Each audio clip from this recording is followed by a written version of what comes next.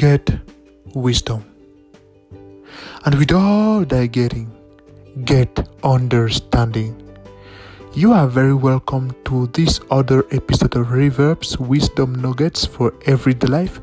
I am so glad you're taking some few minutes of your day to be with us on this beautiful 25th of February. We'll be looking at the 25th chapter of the book of Proverbs, which is what we do here at Reverbs. We go through the book of Proverbs, one verse per chapter per day.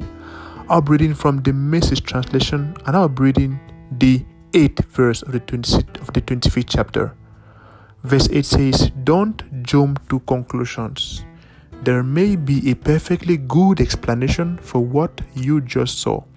This is, you'll say this is, common good sense knowledge. Yeah, but like my teacher always said, he always said, common sense is not common. Sometimes, when I say sometimes, I will say many a times we are very quick to jump to conclusions. You will hear somebody say something and you will jump to conclusions. You will hear something about someone and you will jump to conclusions. This thing will happen to you and you will jump to conclusions. That thing will happen to you and you will jump to conclusions. We are always so quick to jump to conclusions, but the Bible is teaching you and I today that we should not jump to conclusions.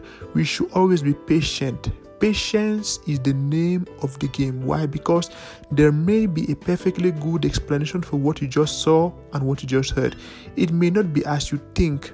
Be patient to have an understanding of the whole picture, and then you have wisdom and understanding on what to do.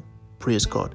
Jesus loves you so much and He's coming back so very soon. Are you ready for His return? As a child of God, you are blessed in everything you do. Stay so blessed. Bye-bye.